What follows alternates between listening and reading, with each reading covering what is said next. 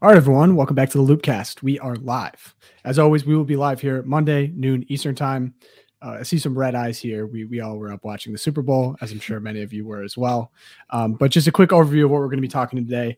We're going to talk about that infamous He Gets Us Super Bowl ad that seems to be riling all the right people up. We're going to do a little bit of a last week review with the president not being mentally fit to be charged, but mentally fit to be president somehow. And we're just going to do some Lent talk. We're going to talk about what we're giving up, maybe hear from some of you in the comments, what you're going to do from Lent. But it should just be a fun all-around episode. So starting off top, the cool thing about the live is we're going to be able to show this ad. For a lot of people watching, someone spent a lot of money to get a campaign. Actually, He Gets Us. Quick, Tom, quick. I know I'm just kind of doing this live, but because the Super Bowl's over and we have a new season now, I'm going to be cheering for my Vikings. They're going to win the Super Bowl someday, guys. Someday. It's really probably gross how many times I told my wife, the Lions would have won this game. We matched up so well with the Chiefs. We would have won the game. It would have been glorious. And where would I be too? Sorry, real quick. If we're talking merch. The University of Mary saga has been completed. Shout out to University of Mary. They actually did give us all merchandise. We've been a little slow putting it on. This is my first time wearing it. Looks very sharp. And yes, I'm shameless. Give me your merch. I will promote it. University of Mary, the Marauders. Go Marauders. Shout out to North Dakota people here checking in. Love you guys. You're the best. I'm going to be heading back that way to their campus in probably April. So let me know if I can tag along. I'd love to go. Check it out. That's awesome. Erica, sorry. Go ahead. And I just wanted to also, I got to step in here. We talk a lot about the Oracle of Petoskey here on this show. Josh Mercer, prophet in his own time. However, the Super Bowl itself, I do just want to point out, I am wearing Chiefs red because of the three co-hosts you see before you, whose team actually triumphed in the Super Bowl as called on New Year's Eve. Just want to say that. Yeah, the girls team. That's right. That's more of the red that the 49ers wear than the Chiefs. They have a brighter red. Okay, hater. Dude, I'm pregnant. I get two shirts right now. The one time she gets something right, that's a hater move. That was totally a hater. I'm working the refs. I don't care. Josh, I have to say, this has probably been the women's season of the NFL, though. If there were ever a women's season, the Taylor Swift hype. She made it all the way. She doesn't know what it's like to lose. We already have someone in the chat here. Try being a Browns fan. Have it done like the Lions. And may I say, Eric, Nighthawk is a Browns fan. So Nighthawk is there suffering with you. It was really a tough season, apparently, for Nighthawk and the Browns. I'm sorry, but not sorry. The Lions will be back next year. No question. But commercials. People like watching the Super Bowl for commercials. And I've actually... My wife would probably laugh because I've seen the He Gets Us campaign around and I've always been like, why are we wasting our time with this? It doesn't seem like it always seems shallow, I guess. And like, who's actually behind this? I don't really understand it. We actually have the ad here to play. Nighthawk's got it. This one riled the right people up and we'll see if we can break down what happened here. So if you want to play the ad, Nighthawk, we can roll.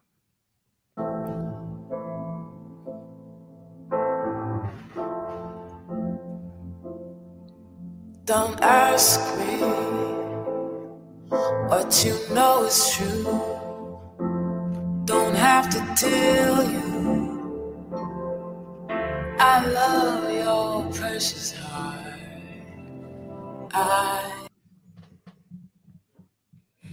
For copyright reasons. Well played, Nighthawk. Yeah. This is going to be an interesting one to listen to on audio, of course. Yeah, we'll talk it up. It's almost over here, but just to give a breakdown, it's multiple scenes, stills of interestingly very similar groups of people washing the feet. Someone who's gay, someone who works at an abortion factory, which kills babies. All sorts of people that look different. Like this is like a scandal. Ooh, like, oh wow, we're really brave here. Right. Stunning. The whole point is, as someone mentioned, are they actually going to have somebody like washing the feet of a guy wearing a MAGA hat? No, of course not. And this is all intended to make white conservative Christians to be uncomfortable and feel guilty about all the things that they believe in. It's worth going, by the way, here. If you go to the website, He Gets Us. Mm-hmm. It's a diverse group of Jesus followers with a wide variety of faith journeys and lived experiences. Now, I'm going to read this here for you. This is from their website. So see if you can, if we got listeners with a keen ear. I think Nighthawk's pulling it up as well. Yes. Our work represents the input from Christians who believe that Jesus is the Son of God, as well as many others, though not Christians, share a deep admiration for the man that Jesus was. And we are deeply inspired and curious to explore his story. Now, I'm not going to get upset that they fail to capitalize pronouns like his. Those are the pronouns I think Jesus deserves.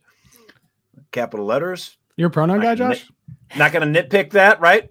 Did you catch that, though? Yeah. Deep admiration for the man that Jesus was? Yeah. Bro, you're spending $7 million on an ad about Jesus, and you're claiming that Jesus was? Jesus is. Right. He did come back to life. He rose from the dead. He is alive. Jesus is alive. He is the same yesterday, today, and forever. Like, why? Josh, but you're falling for the trick. You're falling for the trick here. They don't care, and they're not Christian. That's like these people don't believe what we believe. I know that. I'm just making sure people understand. I mean, as the great prophet Aaron McIntyre says, progressivism will hollow out your religion and wear its skin like a trophy. Make sure you understand this, people. They want to take everything you hold dear, hijack it, and shove it in your face. They don't actually, if you actually try to win the argument back and say, well, wait a minute now, actually, what Christianity teaches is love, and here's what, the teachings, and let me quote for you the catechism, they'll just go blank. They don't care.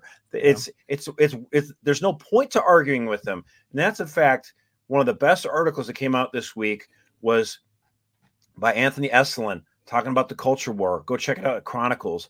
He says it's a culture war, whether we like it or not. And the point that he's making is that so many Christians want to engage in this argument, go, blow to blow on all the different ideas and try to convince them, no, actually, here's what's really going on.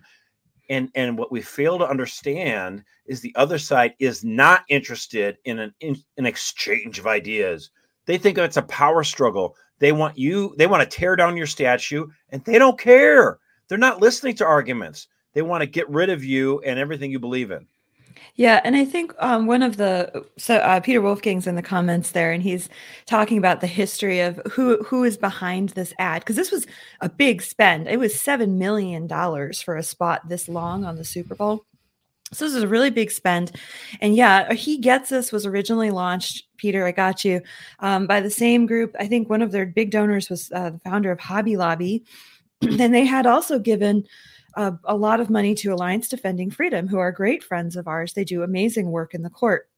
And so last year, when they aired the He Gets Us commercial, it was pretty innocuous. It was like, we're just going to love our enemies and overcome division and everything. This year, it definitely swang way progressive, because again, like, just to kind of bring the Marxist language into this a little bit, all of these images are just reinforcing that oppressor versus victim talk. And it's all of the stereotypical, what the ruling elite tell us is for the audio.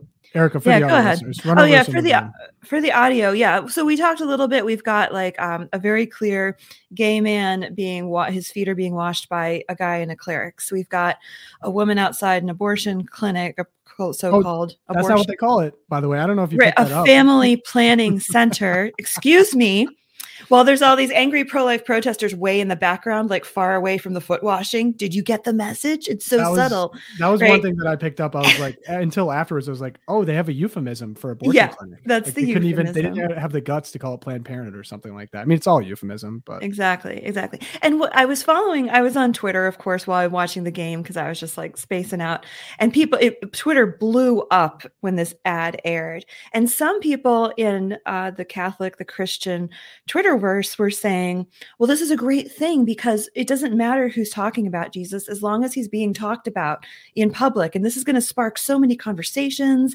And, maybe progressives will think twice about Jesus now that they've seen this ad. And I'm like, I don't know if this kind of messaging is exactly what, the apostles had in mind, or what their example in, say, the book of Acts gave us. Like, when we preach Jesus in public to start a conversation, like Josh said, he is the living Son of God who died and rose again from the dead to save us from our sins. Like, that's the message. Kind of a big deal. It's kind of a big deal, right? And if he didn't rise again, our faith is totally in vain. So maybe we should lead with that. But I don't think like telling people who disagree with Christianity or who don't like Christians or Catholics that no, Jesus is just like you. It's going to be fine. You come on too. He's not threatening. He's political. Erica, you make a great point there. I think again, there's a misunderstanding about what the feet washing actually is. The way that they use it in this is like, it's almost like us coming to, or like the priest coming to the gay man or something, and almost like they're almost saying sorry to them, because of course, what's the ending? Yeah. Jesus didn't teach hate. So of course, all the people who were washing the feet implied then are the hateful groups. But when Jesus came and washed the feet, he said, all right, now leave behind your sins and come follow me. There wasn't a whole lot of that happening in the ad, of course, because the implication is to bludgeon good, well-meaning Christians with Jesus said something about compassion in the Bible, so now you do what I want. Now I control it. Now affirm what I'm doing. Now become more like the world. Of course, that's not the real Jesus Christ. If anything, Jesus Christ was the biggest revolutionary of all time. But there's a really simple and effective. It's actually in meme form. I'm looking at it now. I don't know if Nighthawk has this, but it's insert leftist talking point here, because Jesus said to be compassionate in the Bible somewhere. No, I'm not a Christian, and I have nothing but contempt for your backwards religious beliefs. So yeah, this argument wouldn't work on me, but maybe if I use it on you, you'll do what I want. Yeah, right. Exactly. That was a great summary, I think. It's a political power play. Yeah. And it's manipulative because they know, like Josh said, so many Christians come to the table, Catholics come to the public square feeling like, well, if I just give my reasons, they'll let me have a seat at the table. And we are so far beyond that. We've moved beyond that. So yeah, but there was a Catholic organization that put out an ad. I know everyone was looking forward to that Hallow ad. Any thoughts on that one? Did you guys like it? Hallow got Mark Wahlberg up. Marky Mark. Stay prayed up. Stay prayed up. It was a better ad with someone in Boston than that Dunkin' Donuts thing. The Dunkin' Donuts ad. I love the Dunkin' ad. I thought it was so funny. Of course you do. That was hilarious. It involved Tom Brady, and I thought that was cool. Yeah, the Halloween one, I'm glad that they did. Yeah. So, it honestly, first thought, Catholic Vote made a very similar video like a couple of years ago. And in my opinion, much better, more effective. Just substitute out vote for pray. But similar purposes, of course. I don't know. It's a little underwhelming. I'm glad that they did it. That's fine. Not to, make any of the Hallow fans out here angry. I think what they're doing is good. Mm-hmm.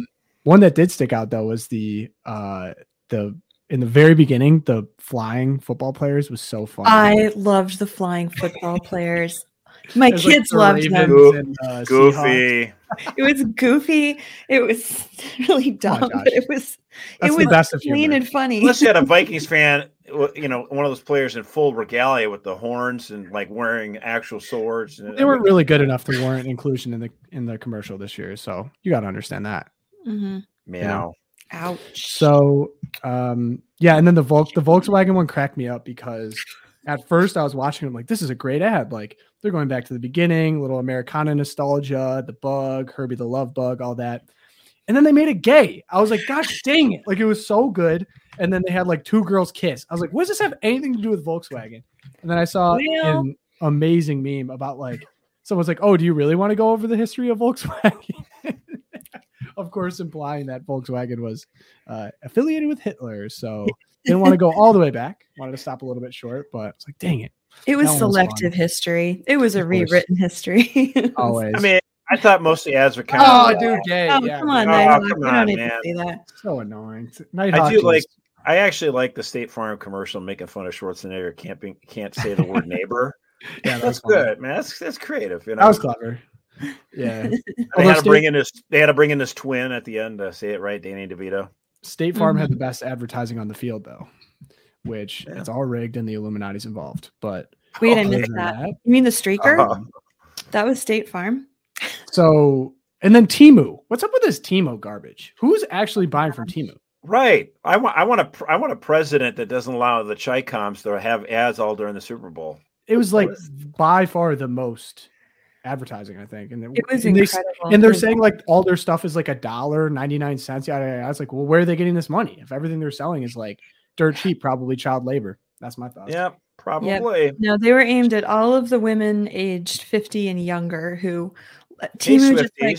So like, yeah, my no Swifties. I'm not a Swiftie, but my social media feed, every other ad is Temu. It's like Temu, you shop like a billionaire. And so now you guys got to experience what a woman's social media feed looks like just for a few short hours of the Super Bowl. I don't like it. Temu, Chinese. Although instead of commercials, what I tend to do is watch the actual game itself. And the first half was a snooze fest. Yeah. I just thought they weren't playing that good at all. And then they woke up for the second half, and it was actually a decent game in the second half. And I was happy to see Harrison Butker break a record with the longest field goal in the Super Bowl. Harrison Butker, who did an ad for Catholic Vote. We love Harrison Butker. So he's a good man. So God continues to lift his field goals through the uprights, no question. There was a picture after the game too that it was Harrison Butker and David Henry from, I believe, Wizard of Waverly Place fame. I know that's going to be a little bit too young of a reference. I don't even know for what that too. means.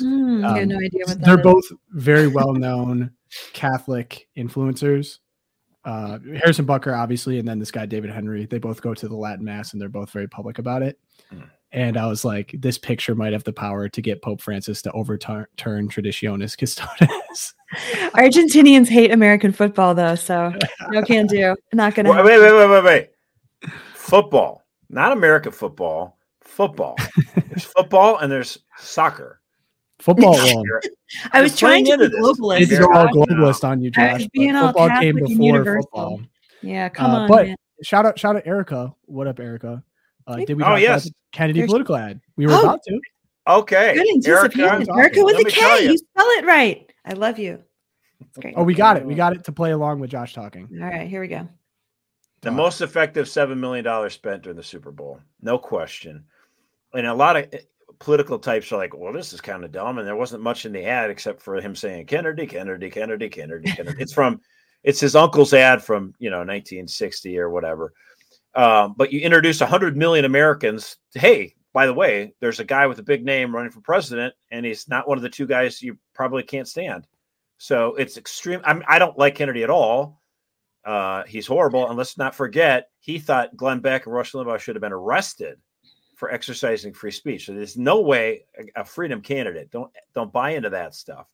However, purely analyzing it in a political way, highly effective use of $7 million to introduce yourself to 100 million Americans who had no idea you're running for president. Yeah. And anecdotal evidence. He did apologize for it. Okay. So Peter said he did apologize. He did. That's good. But it's insane to think that would be your instinct. But that is the fakest apology of all time. Let's all be honest about that. Come on. He's like, oops, sorry. Oh, man, I'm so sorry that millions of people saw my campaign. Oh, shucks. I'm really going to have to talk to the Super PAC people after this. Like, no, he's not mad about this. This is the fakest apology ever. Yeah, and I do want to offer. I'm offering my anecdotal evidence. No, Tom, what apology are you talking about, Tom? What? He apologized for people that saw the ad, and he said he didn't talk to the Super PAC about. Yeah, they don't coordinate at that. But I think what Peter was saying in the comments, I thought he meant like he apologized for his position of wanting Glenn Beck and Rush Limbaugh arrested. Incorrect. I believe he's talking about the commercial. All right. Well, Pete, come on. Let's go. All right. Let's keep it moving. Josh, go back to the comment section. You can talk to him there. Erica, what were you saying? No, I was going to say my anecdotal evidence is the people I watched the Super Bowl with, that ad came on and they're like, what is this? What is this, a movie? Is this going to come out in what is this? And I was like, no, he's really running like as an independent now. And they said, no way. Like they had no idea. It's great. That's right. It's nice for me to get out of my Catholic vote bubble and be like, there are people who have no idea who the candidates are. Yeah. He's polling pretty. Yeah, I guess that polling some people say is deceptive because it's like, well, that's the people who just don't want Trump or Biden. But I saw him the 20%, right? 20, 21, 22% range. It's not bad at all for an independent. So he might end up with like 2, 3, 4%, maybe. Yeah. That's right. But yeah, no, I thought that was effective. This was a win for him and his campaign. He needs a win like this every month, win after win after win after win to get himself in the conversation. And if he doesn't, it's just going to fade because it's cheap. It's super, super cheap to say, I'm not going to vote for either of those. I'll vote for this guy, and so you get these polls where Kennedy's at 15, 20% or whatever. And basically what it amounts to is a good chunk of the American population is what they're telling people by saying that in the poll is, ugh, I don't want to have to vote for these two again. That's all that they're saying. They're not really saying, I love this Kennedy. I have no idea who he is, most of them. If you ask them, name 7 or 8 positions this guy has, they couldn't give you 2. So it's like remember when Vivek asked Nikki Haley, name 3 states in Ukraine? Yeah, 3 provinces in Ukraine. She couldn't. It was I don't like those gotcha questions necessarily, but for her, it should matter because she cares about Ukraine more than she does the United States. Well, she's an ambassador. Like she was foreign policy. I love that question. She needs to know that. If she wants to send her sons over there, she should know what's going on. Okay, so we swap now. Man, we missed a week last week. This is kind of a... Yeah, I had to take a pause on that one. So last week, there were some things that went on. A couple big things. One, Tucker Carlson was in the Kremlin. He interviewed Josh, you better mute when you're talking to the comments. Tucker Carlson was in Russia interviewing Vladimir Putin, which is interesting. President Trump had his case thrown out to be thrown off the ballot. It was 9-0, right? Supreme Court 9-0 decision in favor of Trump being on the ballot.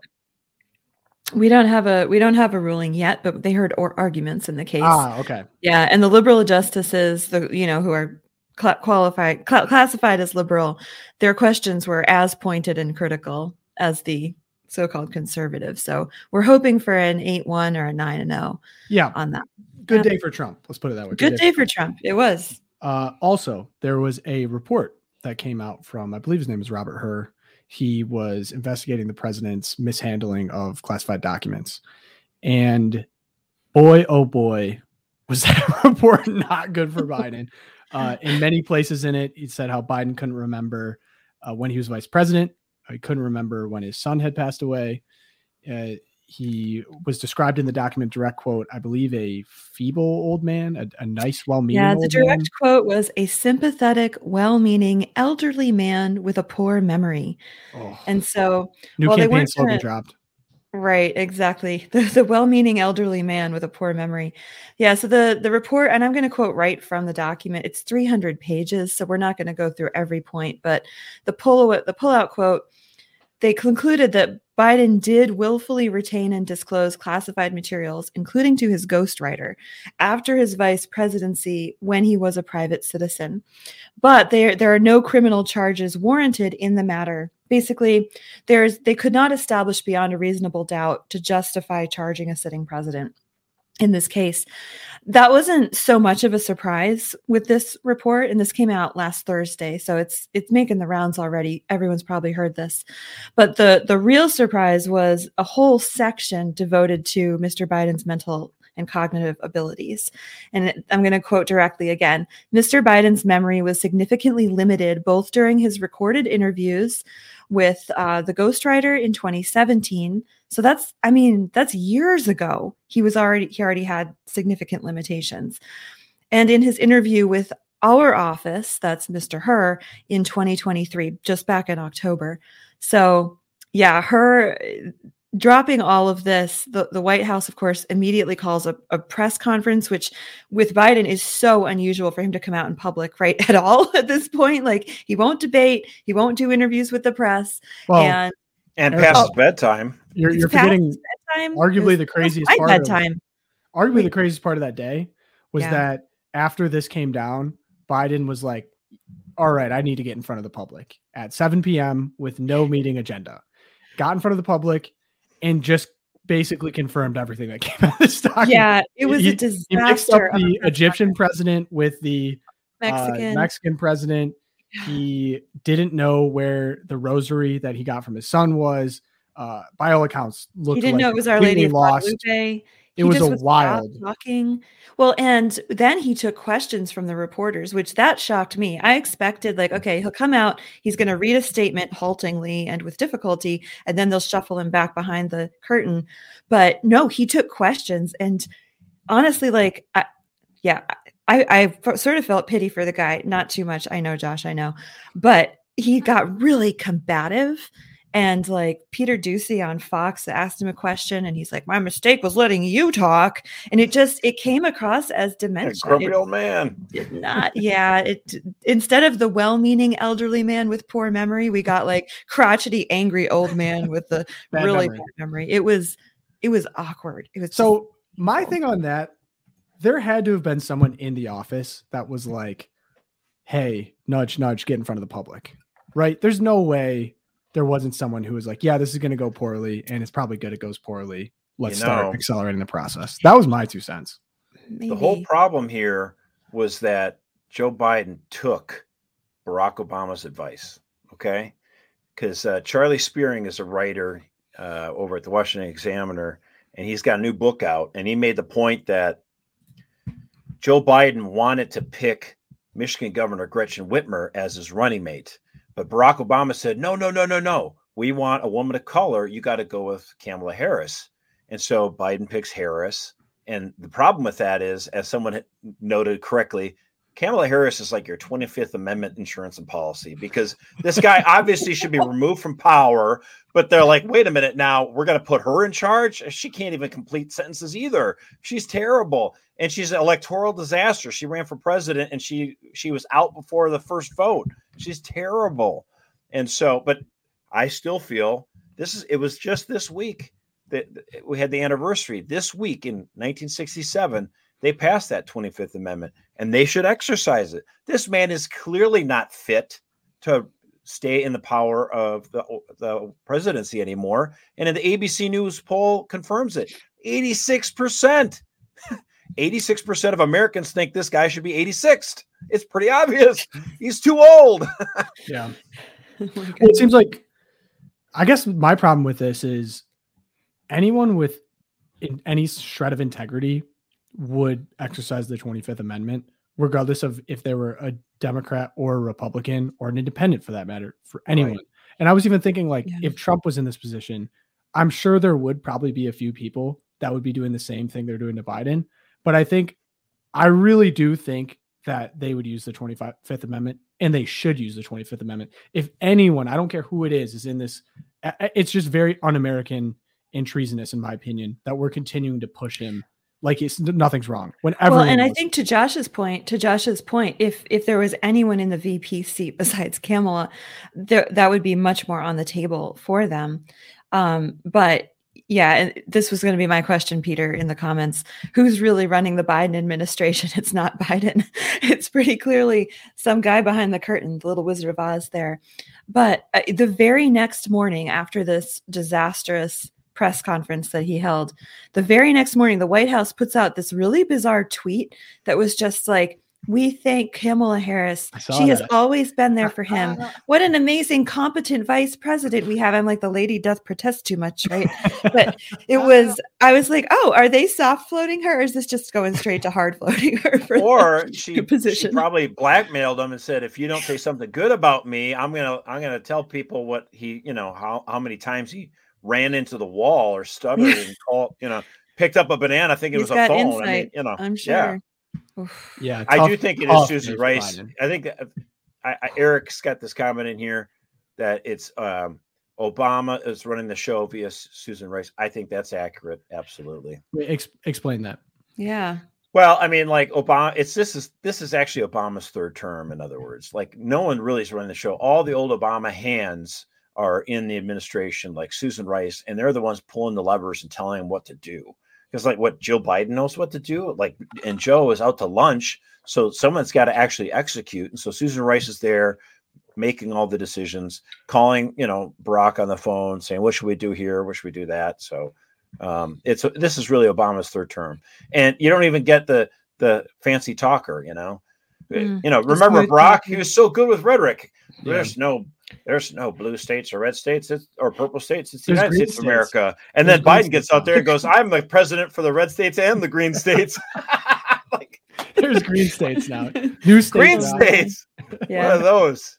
Is that California? I don't understand this. We're in trouble. Yeah. Guys. So who's Obama's fourth term? I mean, we're talking Gavin. What do you think, Josh?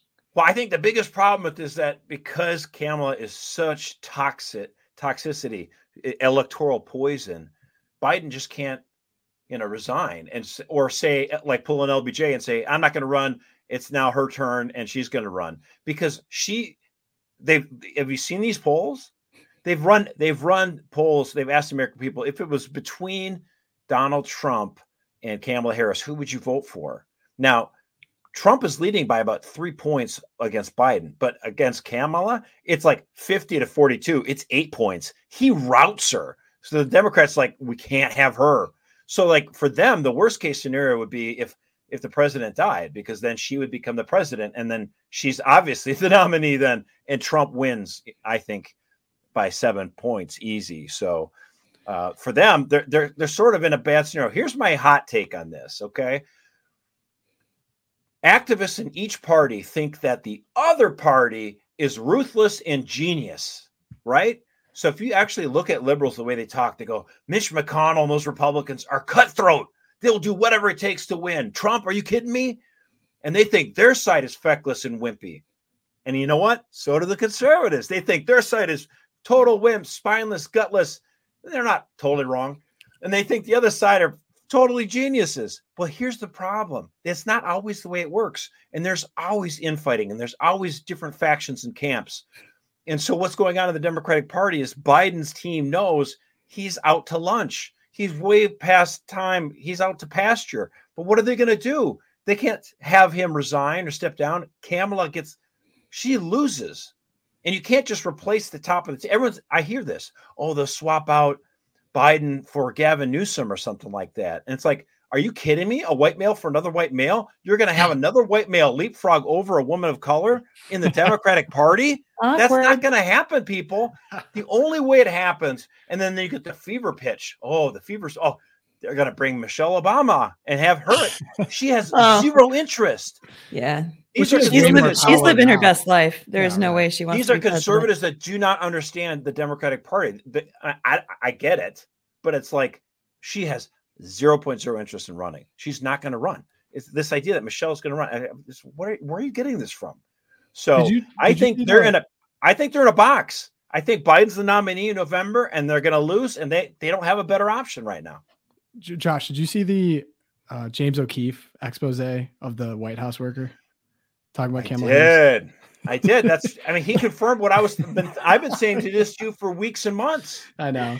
For those who haven't seen it, give us just the clip. Yeah. Note. So James O'Keefe, he used to work for an organization called Veritas. I think he's got his own thing now. OMG. Switched to his new thing. And so basically he just honeypots people into meeting with him, and he wears a camera and a wire, and he just publishes what they say. And it's always gay dudes. We're getting back to the gay stuff, but it was this gay dude in the White House who was he was like a director for cybersecurity, something crazy. All James O'Keefe does is throw in a pair of glasses and give this guy a glass of wine, and he says everything. He's pouring it all out on the table, all the secrets, all this and that. What's going on? Biden is totally out to lunch. He's right. He's like, and he said exactly what you said. Everyone knows it. Kamala Harris, she can't retain staff. So staff keep quitting on her, but it's like, we can't say anything bad about that because she's a black woman. And then they're like, well, we can't have her replace Joe Biden because it would be having someone jump a black woman wouldn't also be possible. So they've kind of put themselves in this cage. I know exactly. That's why it made me think of this. But we're talking about this guy's the director of cybersecurity for the White House. He doesn't know who James O'Keefe is. We're talking about the guy who's broke thousands upon thousands of views of him doing this kind of thing to people. He gets one glass of wine, sees a pair of glasses. He's like, I'm about to tell this guy all my secrets that I have. I mean, what a wild, how does he keep getting these people? Like, how are we hiring these idiots for the White House that are like, it's amazing. All you get is a glass of wine. I'm going to tell you everything. So you're telling me that Biden's computer security guy was not up to speed and not up to snuff. And it reminds me, do you remember this? Back in 2016, John Podesta, the chief of staff for Hillary Clinton's 2016 campaign, he gets this phishing email and he's like, you got to change your Google password. And he's like, he goes, this kind of looks not so good. He kicks it over to Hillary Clinton's chief IT guy. He goes, what am I supposed to do here? That is exactly what you would want your chief of staff, your campaign manager to do. This doesn't look right. Something looks fishy. I'll ask the expert. And the IT guy goes, yeah, no, you should click that. You should change your password. Yeah.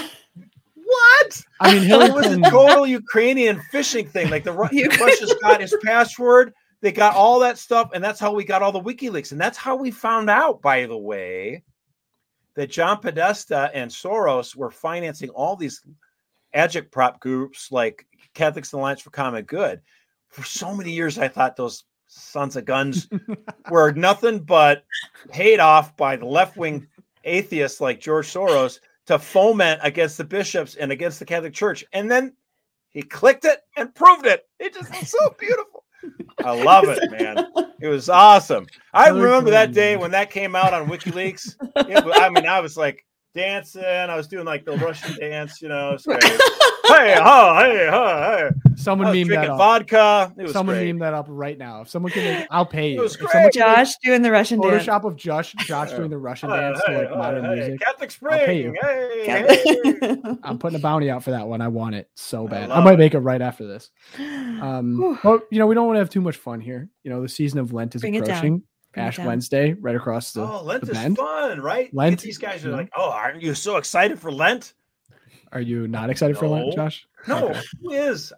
I'm a bad Catholic. It's a penitential season. It's like, yay! I can't wait to talk about how sinful and crappy I am. Listen, I know it's good for me, guys. I know it's good for me. I'm having a little fun with this. Penitence bring us closer to God. Refocus on what's important. Died of the Oracle. Let's start with the star of the show, Erica. Do you have anything in particular you are doing for Lent this year? Well, I'm planning to give birth to my eighth child. So that's sort of like major goals there. But yeah, I was thinking about it because I was really tempted because, I don't have to fast as much and I don't have to do this as much. So I'm like, I'm having a baby. It's going to be so hard anyway. But then I realized I've still got my debts to pay, as our colleague Stephen Harriet sings in one of his wonderful songs, plug for Stephen. And so, yeah, we're as a family, we do the usual, give up desserts and, we'll do the Stations of the Cross at home on Friday because the parish Stations of the Cross is well after the youngest children's bedtime. So we're not going to mess with that. But yeah, just trying to think about Lent more, not so much as I know, Josh, you're having fun, but it's the time to be miserable and think about my sins and all that. Yeah, it's for that. But also just a time to simplify. Definitely deleting the social media apps from the phone and setting some goals and boundaries for scrolling on the YouTube shorts, which I've become totally addicted to while I'm pregnant. And it's time to break that addiction ahead of Easter. And that's something you can do even when giving birth to a child, nursing the newborn, finding healthier ways to do that at night. So basically you're going to keep eating Oreos all through Lent. You're telling me because you're pregnant. Oh, totally. Yeah. I don't need to actually. Just making sure I understand you. Yeah. No. Okay. Give up. Hey, Eric, I'm with you. Give up your social media for Lent. That's a good thing. 100%. You stay reading the loop every day. Stay in touch. Definitely. Stay in the know. That's still, come on. You don't want to give up the loop for Lent. That's like, no, I couldn't give up the loop for Lent. Because when I get back from my maternity tour, I need to be able to step right back into this. It's going to be great. Yeah, I mean, some people listening to Josh on the Loopcast is penitence. So yeah, that's true. Keep listening. Now, I'll say this in the comments here, Melody. I do not understand why age out of fasting. I mean, the idea behind this is that the church in her charity allows for people who are too old to they're abrogated from the duty to fast. But if they're in a position where they can fast, then they should still fast. That's the same thing. So, I mean, they're just no longer required because of their age. But if you have a healthy reason and you're feeling good, like absolutely do it. And even in the fasting, even if you're not, you can make minor adjustments still too, like giving up sweets, giving up desserts, all those kind of things. All those just little things, they add up. I think we have to understand the spiritual component to our participation in the world, and that involves eating it as well. So definitely try to surrender to yourself, die to yourself. Yeah, it was really interesting. Something I learned this year getting ready. I read the chapter in Kendra Tierney's book, Catholic All Year, which is a great resource for families if you need like a new shot of life in celebrating the liturgical year. But until 1966 in the United States, even children were asked to participate to a certain degree in fasting. On the fasting days, and adults were asked to fast every weekday of Lent with one meal and then 2 smaller meals. And that was so just until recently in the long history of the church. It was very recent, 1966. There was a much greater emphasis on fasting from food. And when the U.S. bishops lifted that to just Ash Wednesday and Good Friday, they actually still have that language of, however, the obligation is lifted, but it would be better if you continued this practice. Kind of like giving up Friday meat all throughout the year. They lifted that obligation from Catholics, but they still retain the language of it would be better if you kept doing it. Of course, nobody did, given. Well, you still do. You're just allowed. You're allowed to substitute. Right. Right. You're allowed to substitute a Friday penance. Now, the bishops in the United Kingdom actually reinstituted that, and they said no longer make it that you can substitute. We really want to bring back meatless Fridays for all 52 Fridays, with the exception of solemnities. And I think that's a good thing. I wish the U.S. bishops, that would be a great thing for U.S. bishops to do. We should talk about that. All the different things the bishops could consider for this Eucharistic year. This is the 3rd year of this Eucharistic revival. We should bring some of these things back. Maybe meatless Fridays all throughout the year would be a good thing to bring back. Right. And any one individual bishop has the authority to do that for his diocese too. It's kind of like the restored order of confirmation. It's not that they have to wait for the whole USCCB to all be on board and be unanimous about it. So yeah, definitely. I think we would have greater reverence for the Eucharist if we emphasized our own need for repentance more and need for the Eucharist more. Yeah. And what up to Jason Stern? Coming up here at Catholic Vote. Fasting from food is not only good for the soul, but it's great for the belt. Down 10+ pounds. It's taking it more serious. But fasting is not dieting. I do want to make that little distinction. Hey, congrats, Jason. Do it for that. Very cool. But it is a side benefit. So it's a perk. You guys brought that up about the meatless Fridays, and I've actually, because I run in radical circles, I actually know a lot of families that do that. But as someone that grew up pretty much with that requirement completely lifted, never understanding that, there's a lot of people that are discovering that almost as a cool Catholic tradition thing that they can now take part of and use as a way to edify their soul. So I really admire when I see people who clearly not of age to know of a time when that was, but have taken that on as a practice to sanctify themselves. Something that I want to put out there, just something I've been playing around with personally. I think distractions are a huge thing that come up, especially in Lent. A lot of people are talking about deleting social media.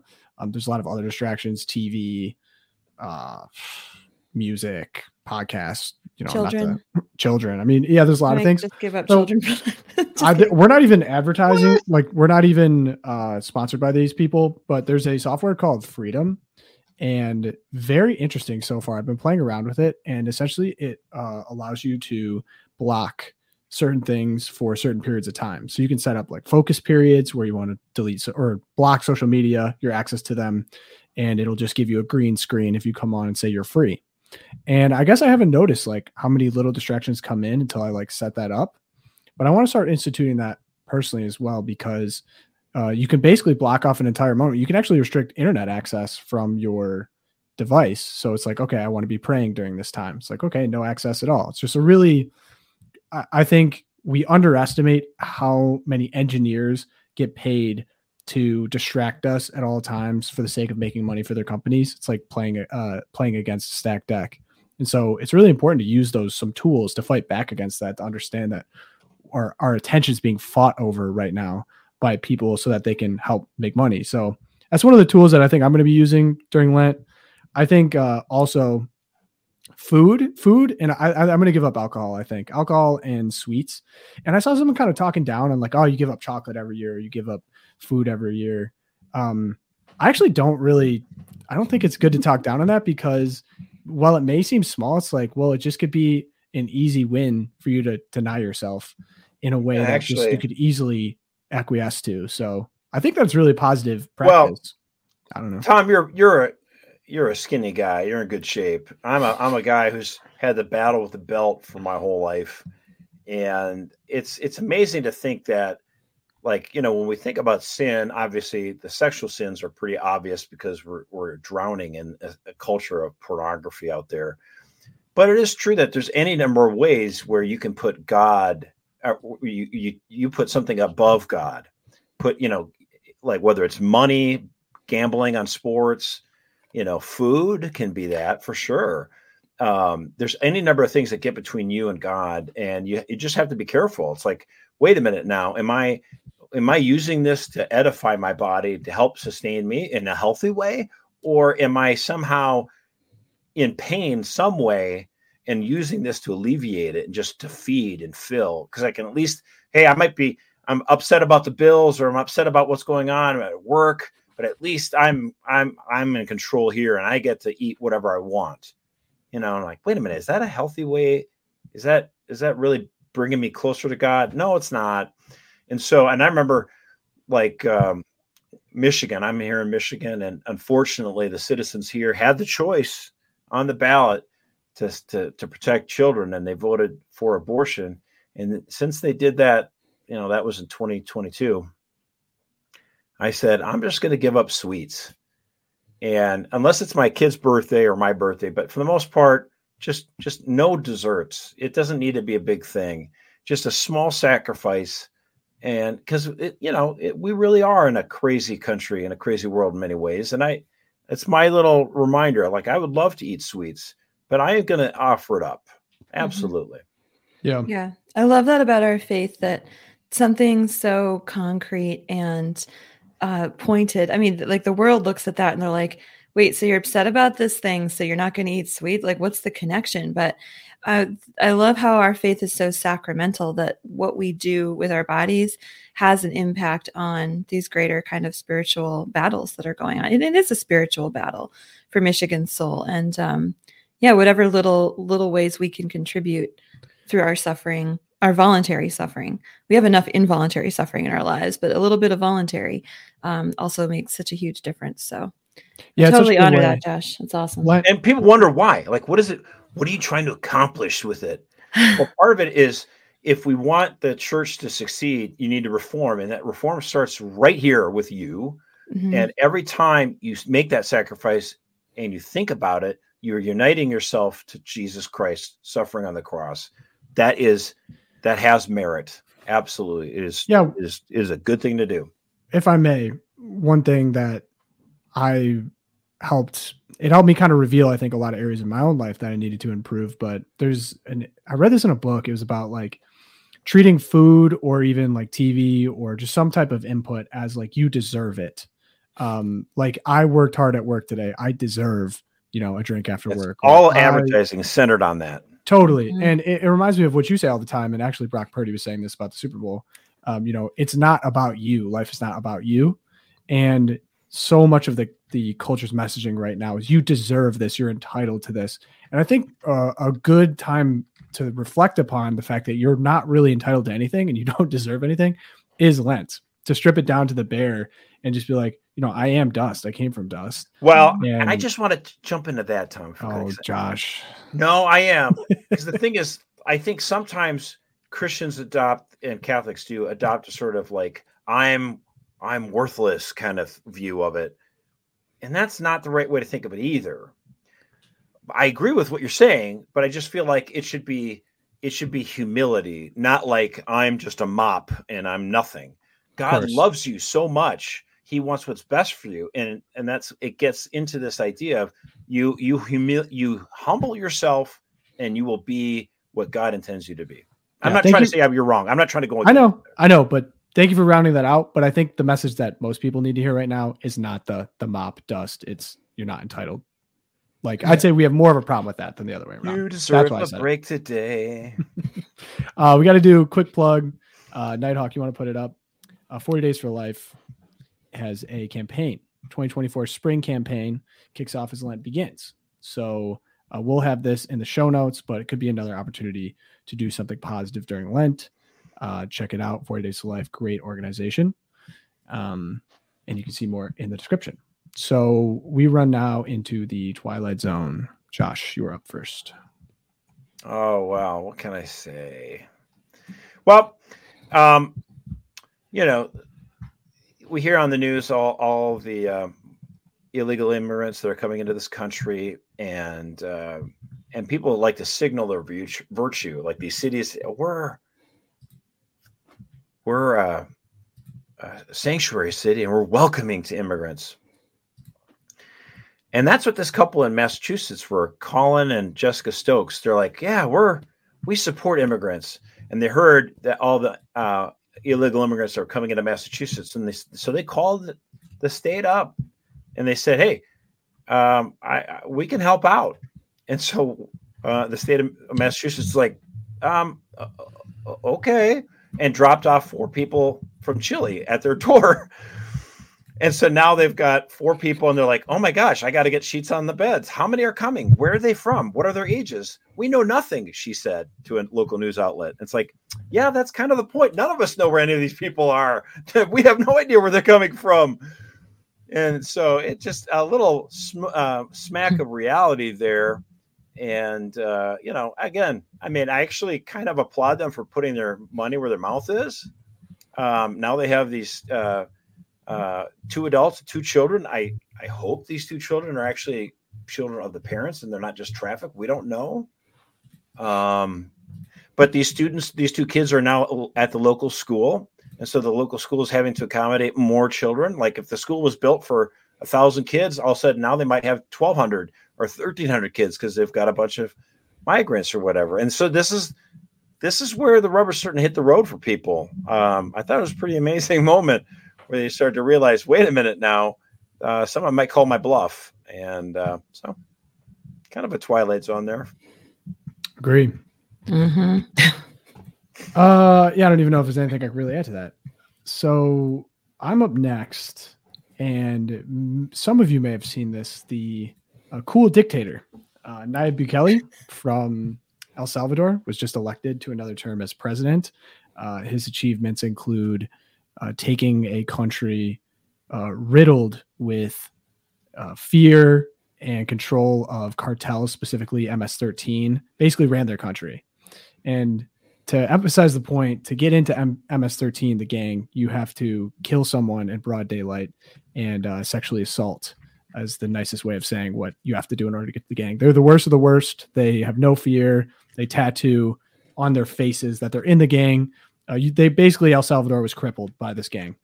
And so he came into office with the message, we're going to take our country back. We're going to throw all these people in jail, and you're going to be the ones to do it. We are instruments of God. We're going to free El Salvador.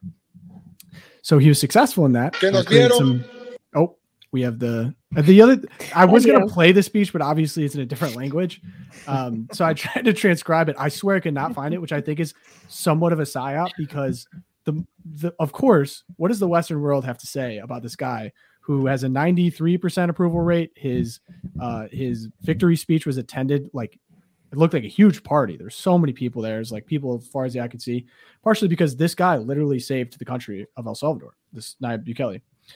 The problem that I think a lot of the Western world sees with this is that he referred to himself as the cool dictator. They say that democracy is in threat, that he's actually going to overthrow the rule of democracy in the country, as if that's the greatest evil that could befall a country that experienced rape and murder for the last, 10, 15 years of their lives. And in his victory speech, he talked about God.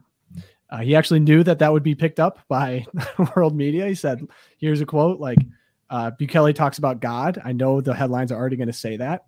And he just said throughout the speech, you are instruments of God. God saved El Salvador. We don't dislike atheists or people of other religions. We embrace them, but we're going to talk about God, which is weird that you have to say it, but he knew that he would have to. And I believe it was, who's your representative, Josh, in Minnesota? Tlaib? I'm in Michigan now. I know, but Tlaib, Rashid Tlaib, she actually wanted the US she's government. in Michigan. She's in Michigan. Who's the one in Ilhan Omar? Ilhan Omar's in Minnesota. So the Twilight Zone partially is that Ilhan Omar wanted the U.S. government to intervene in the election in El Salvador because she said it was not democratic. She wanted us to get involved in their election process, which screams democracy already. She herself said that she represents Somalia, not Minnesota. So she's already got a weird. That's Ilhan Omar. Ilhan Omar. I got a lot of weird stuff going on there, and she cares about this guy that freed her country from rape and murder. That's very popular. And then thanks God in the speech. And he's like, look, we know they're going to say what they're going to say, but we don't care. See, I think you missed it, Tom. You missed it. You missed the biggest Twilight Zone about this whole story.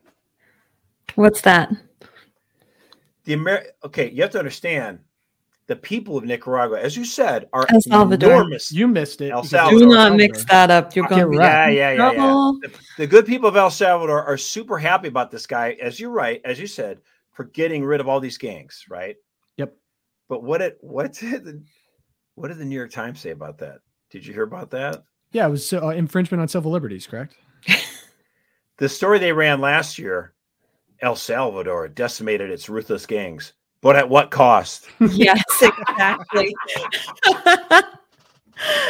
It's crazy. Like they're using the term democracy as if it's somehow a greater good than getting rid of murderous and raping gangs. Right. Can we all just say that's not like getting rid of murderous and raping gangs should come above? Well, but of course, in their mind, you can't get rid of crime like this. It's just, it's the new normal and you have to accept it because that's what the crime that, I mean, we have a different kind of crime in Chicago and New York and not that kind of stuff. I'm not saying they're the exact same, but these leftists, these commies say you just have to suck it up. And this is how it has to always be. It doesn't have to be like this. We can actually get rid of crime. What a concept. Mm-hmm. Right. But I knew he was going to get flack for this. He did get flack for it. But I just think that the Twilight Zone is seeing people's priorities being in the wrong place. Like, shouldn't we be shaking this guy's hand for freeing the country instead of saying he's infringing on civil liberties by throwing murders, gang rapes in prison? But anyway, congratulations. I think El Salvador has a bright future and people there are going to be enjoying peace that they haven't enjoyed in a long time. Hope they can keep it. Hope they can keep it. Erica, your Twilight Zone.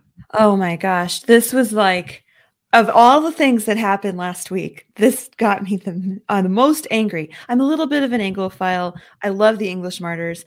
I love the history of the Catholic Church in England.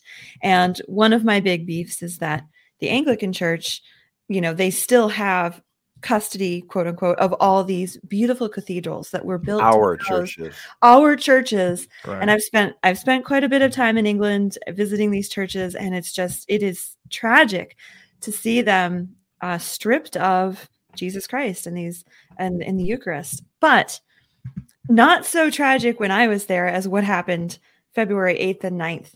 So we're going to pull up, we have Nighthawk. Edward Penton, and he has a video footage here. This is Canterbury Cathedral, the seat of the Anglican Church, the one-time seat of the Catholic Church in the British Isles, one of the most beautiful shrines in all of Europe, built for Thomas Becket, and originally built much, much before Thomas Becket. Thomas Becket was martyred there for standing up to the king, his one-time friend, King Henry of England. He was stabbed to death famously by the Four Knights. And the Anglican Church decided to hold a 90s silent disco with over 3,000 people showing up. You could see some of the footage had the faithful praying outside, and they're waving, the people inside are waving these batons, and the Anglican rector assured everyone that this would be a respectful rave. We had a respectful rave inside. It was ridiculous. And it's so sacrilegious and tragic. I mean, this, again, this is the site of some of the multiple greatest moments. I mean, St. Anselm was there. St. Thomas Becket is buried there still. Great kings of England have done penance there for their sins. And this is actually a quote from St. Thomas Becket himself. Jonathan Liedl posted this the day that the story dropped. "With shame be it spoken. By her fall, the church's liberties have been sacrificed for the sake of temporal advantages. The road to her ruin lay through the sinuous paths of riches. She has been prostituted in the streets to princes." And I mean, yeah, it looked like a big piece of prostitution going on there in that cathedral. So Josh is doing penance for the sins of Michigan. I think we all need to do a little bit of penance for the sins of the church in England, because just... Let me pitch, Erica. So let me pitch a new He Gets Us campaign. Yeah. It'll be someone flipping the DJ decks in this cathedral and kicking everyone out. Oh, that would have been awesome. Flip the DJ deck. I like it. We'll have to Call me up. Get the video team. Yeah, get the video team to Call do me that. up. Let me know. I got ideas. I'm sure AI could generate that for us. AI could definitely wash someone washing Trump's feet. That would definitely be that would be subversive. Provocative. Very. These people are so unserious. I'm just gonna stop by the family planning house in my local community, get my feet washed. Whatever, man. Whoa. Yeah, they don't wash feet, they chop feet off. Yeah. Nighthawk is throwing up my tweets. There's Pogo. He gets us. I love that tweet, Pogo. Thank you. Yeah, a little window into your soul there. Yeah. Looks but good. You didn't get the one before that of Angels in the Outfield coming to lift Harrison Bunker's I did see the Angels in the Outfield reference. That was it was great. That whole disco thing though is frustrating. Yeah. It's just like the idea that anything that we have to offer in this religious service must be inherently boring and have no relevance to the lives of people who are under 40. So we got to do something cool and bring it, make it a discotheque. And it to me, that's when you should quit. That's when you should quit. Get the heck out of there and let someone else run the church. Because you know what? We have Jesus. Exactly. That's who we have. Like that tweet you did, Pogo. He is the one who gets us. And again, the problem with too many churches, not just Catholic, but Catholic included, is that we think it's all about the congregation and it should be about Jesus. And we should try to devoid ourselves and worship him and put the emphasis on him. That's what we need. We don't need 100% the text. Well, and to go back to that Anthony Eslin article, I know we're over time, but just to go back to that Anthony Eslin article in Chronicle, which we will post here, we had a bunch of quotes we wanted to share, ran out of time. But one of the things he said when he talks about this battle in the church that we saw, that you see sort of like in its extremis in that rave in Canterbury Cathedral. And he says, our arguments in the church don't matter. What we have failed to see as believing Christians is that our opponents in the church do not really believe that Jesus is the Lord, the Son of God, the only begotten. And furthermore, for liberal, progressive, non-Christians in the church, they can't have some people still believing Jesus is Lord and his word is truth, rather than just being some historically conditioned fellow yearning for a better world that should be manifest in ourselves. The people who believe in Jesus Christ are a living reproach to the people who put up that rave in Canterbury Cathedral. And so you, by your faith, anyone listening, you, by your faith in Christ, are a living reproach to them and an offense to them. So keep being that. You be that reproach. You be that offense. And that's why I'm looking forward to Lent. I'm like, okay, I'm going to be offensive. So the Lenten practice for the Loopcast will unfortunately be we'll have to abstain from having Erica on the program as she is going to be having her maternity leave. I'm referring it to as the great maternity leave tour, Erica maternity leave tour. It's going to be great. You will be missed. You will be, of course, doing something much more important, nurturing and raising your child. We're so excited for you. Please pray for Erica as she approaches closer to that due date. We're giving up Erica for Lent. Is that what it is? Well, no, we're going to have to abstain from it because it's a good, so it's going to be tough. But on the flip side, cool. We're going to put this out a little bit. You're going to get to meet some other Catholic Vote personalities, as it were, which is exciting. We're going to have Brian on the program, president of Catholic Vote. We're going to have Logan, so on the political team.